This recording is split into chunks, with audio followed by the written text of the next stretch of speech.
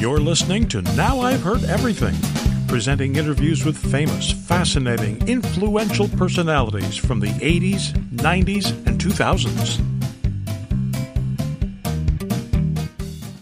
Pickets around my house, bullets flying through the downstairs window, bullets in the mail, hate messages on my answering machine. If you're going to do these kind of cases, you got to anticipate and expect that and hope to live through it. Defense attorney William Kunstler, today on Now I've Heard Everything. I'm Bill Thompson.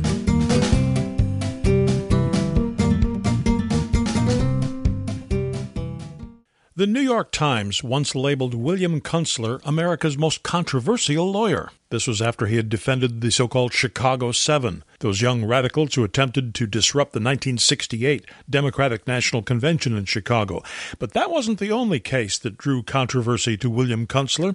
He's also defended clients ranging from Jack Ruby to Clayton Lonetree, the U.S. Marine and accused Russian spy, to the Blind Sheikh, the mastermind behind the 1993 World Trade Center bombing. I met William Kunstler in 1994 when he published an autobiography, a book called My Life as a Radical Lawyer. So here now from 1994, William Kunstler. When you sit down and look back and survey a life of 75 years, does it surprise you all the things you've done? I'll tell you, it certainly did surprise me. I can't believe that I did all the things in the book, and there are many things that are not in the book. Cases I couldn't put in, like Sergeant Lonetree, the Marine sergeant at the Moscow embassy accused of espionage, because there just wasn't room. So I left out a lot of good cases, but I put in what I thought were the key cases in my own development, like Chicago conspiracy or arguing Jack Ruby's appeal and so on. And so I picked, and I chose the various cases, leaving out some that I wish were in the book now. Well, there's always room for a volume 2, then. Well, if Macaulay Culkin can do 2, Being Home or whatever it's called, I can do 2 books. When did you realize, when did it dawn on you that you were, as in the words of your title, a radical lawyer? Well, I think that's a little misleading. I'm not so sure, Bill, that lawyers can be radicals themselves. But I think what I did, I represent a lot of radical people. And so that makes you a radical lawyer, I guess. But I think the only really radical aspect of my life is that I've become such an enemy of the court structure, the judicial system, the criminal code, and so on, and that I do this so openly. Most lawyers will never do this, criticize judges, Supreme Court, and the rest. So I'm radical, certainly, in that sense. Are you an iconoclast? I don't think so. What I think's happened to me is I've become sort of a folk hero to some people. I've become a terrible, hated figure to others. But I've liked being in the spotlight virtually all my life, because I've been doing this for a long, long time. And to me, it's very exciting to have exciting cases, exciting clients. Some of them are dangerous. I understand all of that. In fact, when I came to Washington from Los Angeles, I was attacked in the parking lot of the ABC complex in Los Angeles by people I thought were the Jewish Defense Organization, who leaped on the car with a crate of eggs and tried to smash the windows and so on. My poor driver became totally frightened, wanted to stop the car. I said, "Don't stop the car." I said, "Press the accelerator and get out of here." But that happens to me every once in a while. Bullets are shot through my house. Remember what Harry Truman said? If you can't stand the heat, get out of the kitchen. And I've always loved to be in the kitchen. I gather from the reading of this book that the more challenging the case, the hotter the kitchen, the better you like it. I do. And now that I've passed the biblical 70, I think 5 years beyond it now, I think that all of my life is sort of borrowed time anyway. So I've been lucky to get this far.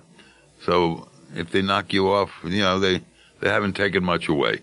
Well, thank goodness you're not one of those who figures that once your 70 has arrived, it's time to quit. No, I won't quit. I'm just wondering whether those outside who might have a rifle handy will quit.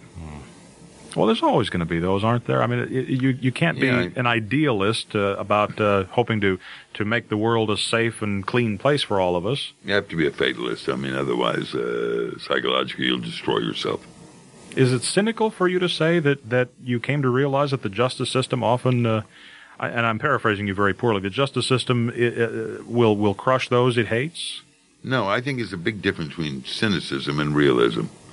A cynic is one in my book who really pokes fun at everything and thinks everything is bad, but does absolutely nothing about it. I think a realist understands that everything may be bad, but that you've always got to fight it. So I think mine is more hopeful. I believe in human struggle. You know, Frederick Douglass said, agitate, agitate, agitate. And I think that should be the lesson for any democracy, any country really. Without it, you grow on the vine, you wither on the vine, and you run into totalitarianism. But you must come into cases with the deck stacked so heavily against you sometimes, it must look hopeless at times. Well, I'll tell you, when the deck is so stacked, it's better for me, because the biggest thing that lawyers like me have going for us is that we can exploit the contradictions. You say, when the system says we do A, B, and C, we enforce this amendment and that amendment, and the public sees they don't enforce it. I think we teach a very valuable lesson, as we did in the Chicago conspiracy trial. You've never gone by what the public says about you or thinks about you, have you? No, but my heart is with the public. I'm trying to say to them, for God's sake, they're destroying your Bill of Rights. We got a few people here fighting on one level or another. Wake up before it's too late. And don't believe everything the government tells you or politicians tell you. They'll pander to you right and left. But wake up to the reality of life and then play a role. Democracy is playing more of a role than quadrennially running to a voting booth and pulling down a couple of levers. Does the guilt or innocence of the person you're about to represent matter? It really does, depending on the crime. Many of my clients were guilty. For example, Martin Luther King broke segregation laws all over the place. Clearly guilty. And the Berrigan brothers, Dan and Phil, two priests, burnt draft records right near here in Catonsville, Maryland. All the 1A files in the draft board. So they're clearly guilty, but they were trying to do like Henry David Thoreau. They were being guilty of something to teach what may be a bigger lesson about the war in Vietnam or segregation or what have you. On the heavier crimes, if a client is guilty, I don't think I want to know it, because I don't want to get up there and say this man is innocent when in my heart I know he is not innocent.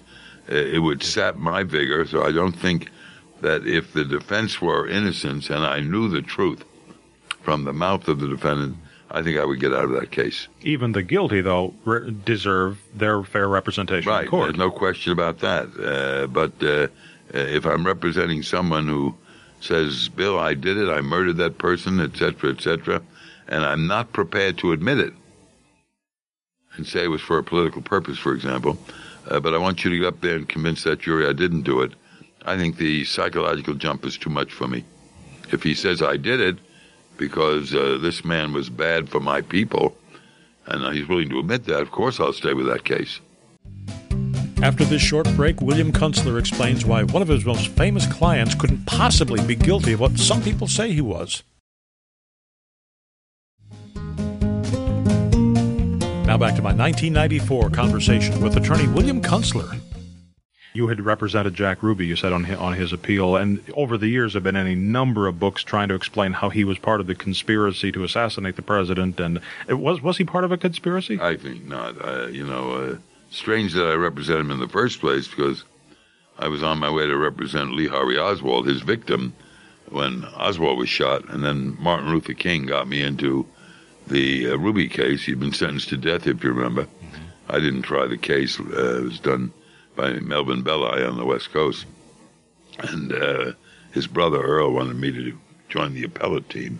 And Dr. King said, sure, do it. It's a death penalty case. So I went out there. But I have traced every step of the way he took on that fatal Sunday when he shot Oswald. And it was so split-second timing that any delay along the way, any stoplight, he never would have met Oswald, who was supposed to be transferred an hour before anyway. He was going to the only Western Union open in Dallas to send a money order to a dancer at the Carousel Club whom he hadn't paid because of Kennedy's assassination, who was being evicted from her her room. And he got to the Western Union office, which is a block away from City Hall. I think he sent the money, I think, at 11:18. And his meeting with Oswald was 11:19. Just took a minute to walk down that block. There'd been one customer there. He never would have met Oswald. So I was convinced that he was too unstable to be in a conspiracy. And if he was, he would have been the first when Chief Justice Warren visited him in jail and he was on death row to say, I have news about a conspiracy if you get me off death row, which would have gotten him off death row, no question about it. But he never did that. So I was convinced that he was just a sort of a toady, police toady in Dallas, running these two strip joints and toadying to the Dallas Police Department, brought sandwiches to him on the night of Kennedy's assassination and so on, that he is not the one that any sane conspirator would have employed. Also, the case that really made your reputation, the Chicago conspiracy case. When you said in the book that it took just a few hours to choose that jury, now we're in the middle of a trial on the West Coast where they're talking about several weeks to choose a jury. Or months. Or months, yeah. But then again, I take it you weren't very happy with the jury that was chosen in just a few hours' time. Except we did have one very good juror on it, Christy King, young Vista volunteer.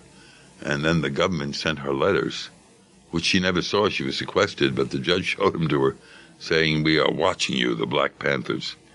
And she got scared and got off. And in her place came Kay Richards, who was engaged to Mayor Daley's patronage dispenser in Cook County, and who brokered whatever convictions they eventually got. So that was a very heavy little move on the part of the government to get rid of her and put Kay Richards in her place.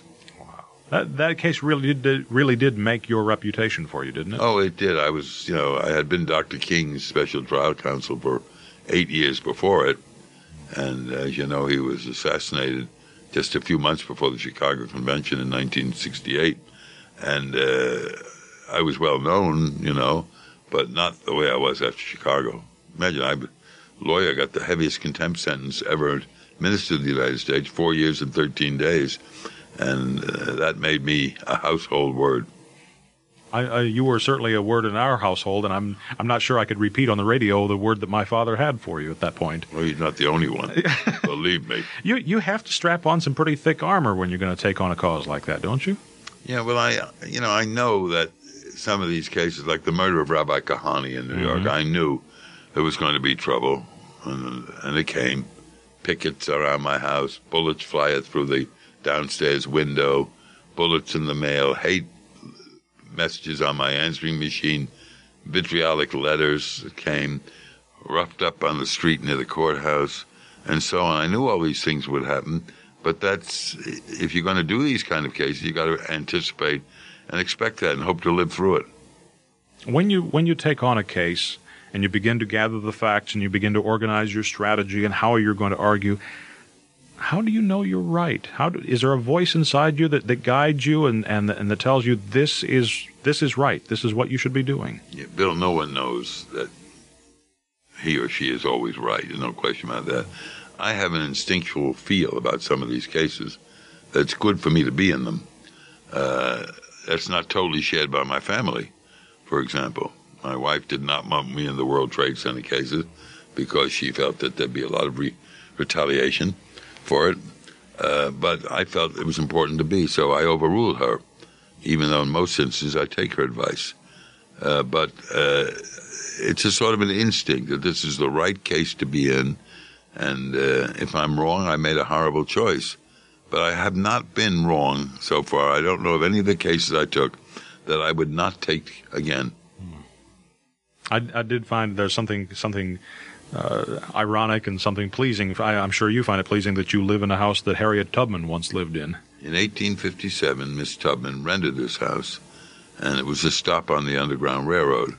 Someone showed me a clipping when I first moved in, someone writing a book about Greenwich Village, showing that 2 slaves died in the place I now have my office in the basement when apparently a kerosene lamp went over, and they were asphyxiated. Until then, I never knew she had a connection with that particular house. But it's in what used to be a black enclave in Greenwich Village. There was a stable at the end of now a garage, at the end of the block, where blacks worked. And if you remember the draft riots of 1863, they were hanging blacks on Gay Street, Carmine Street, all around me when the Irish and German mobs, when Lincoln asked for more troops, revolted and went on a rampage. And they killed a lot of the blacks in the area. At least 11 were hanged. Is there anything else that you wanted to add? The book is sort of like an epitaph, a eulogy.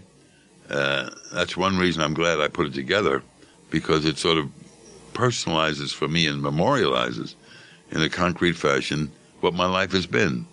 Up to this time, it's been all memory. And as you know, we make all sorts of apology in here for misstatements, etc., because I have to dredge up this computer in my head and try to remember. And there's a very frank admission by my collaborator here that some of the things I told her turned out not to be true. Now, I may have thought they were true. She did a fact check, found they weren't true. But they were relatively minor. For example, I put Justice Scalia in Princeton, because I thought that's what he said at the argument. And then the New York Times book reviewer says to me, he didn't go to Princeton. But I didn't think that was particularly crucial to the book. William Kunstler died just a year after our interview in 1995. He was 76 years old. Now, you can find all of our past episodes of Now I've Heard Everything at our website, heardeverything.com. And you'll find episodes from Season 1, Season 2, and now Season 3. We're about to enter Season 4 soon. And you can find all of those episodes at heardeverything.com. While you're there, be sure and listen to my interview with another well-known defense attorney who's had his share of controversial cases, Johnnie Cochran. When I was 11 years old, I wanted to be a lawyer. And as I think back, I can only tell you that I loved to convince, to persuade, to argue. Because I didn't really know much about any lawyers until high school. And hear my interview with one of the Chicago Seven, those who William Kunstler defended, Bobby Seale. My philosophy was not just black power. There was a all power to all the people philosophy. And I still exist and stand on the principles of being what I call a revolutionary humanist. And, of course, we post new episodes here every Monday, Wednesday, and Friday. And you can find us on all major podcast platforms. And thanks for listening. Next time on Now I've Heard Everything, we're all in the Christmas spirit right now. So we'll have my 1988 conversation with the composer of one of the most famous Christmas songs of all time, chestnuts roasting on an open fire, the great Mel Torme. When they found out that I wasn't an ex-junkie or a current junkie or a future junkie, or that I was a hard-drinking, two-fisted, they decided not to do a piece on me. That's next time on Now I've Heard Everything. I'm Bill Thompson.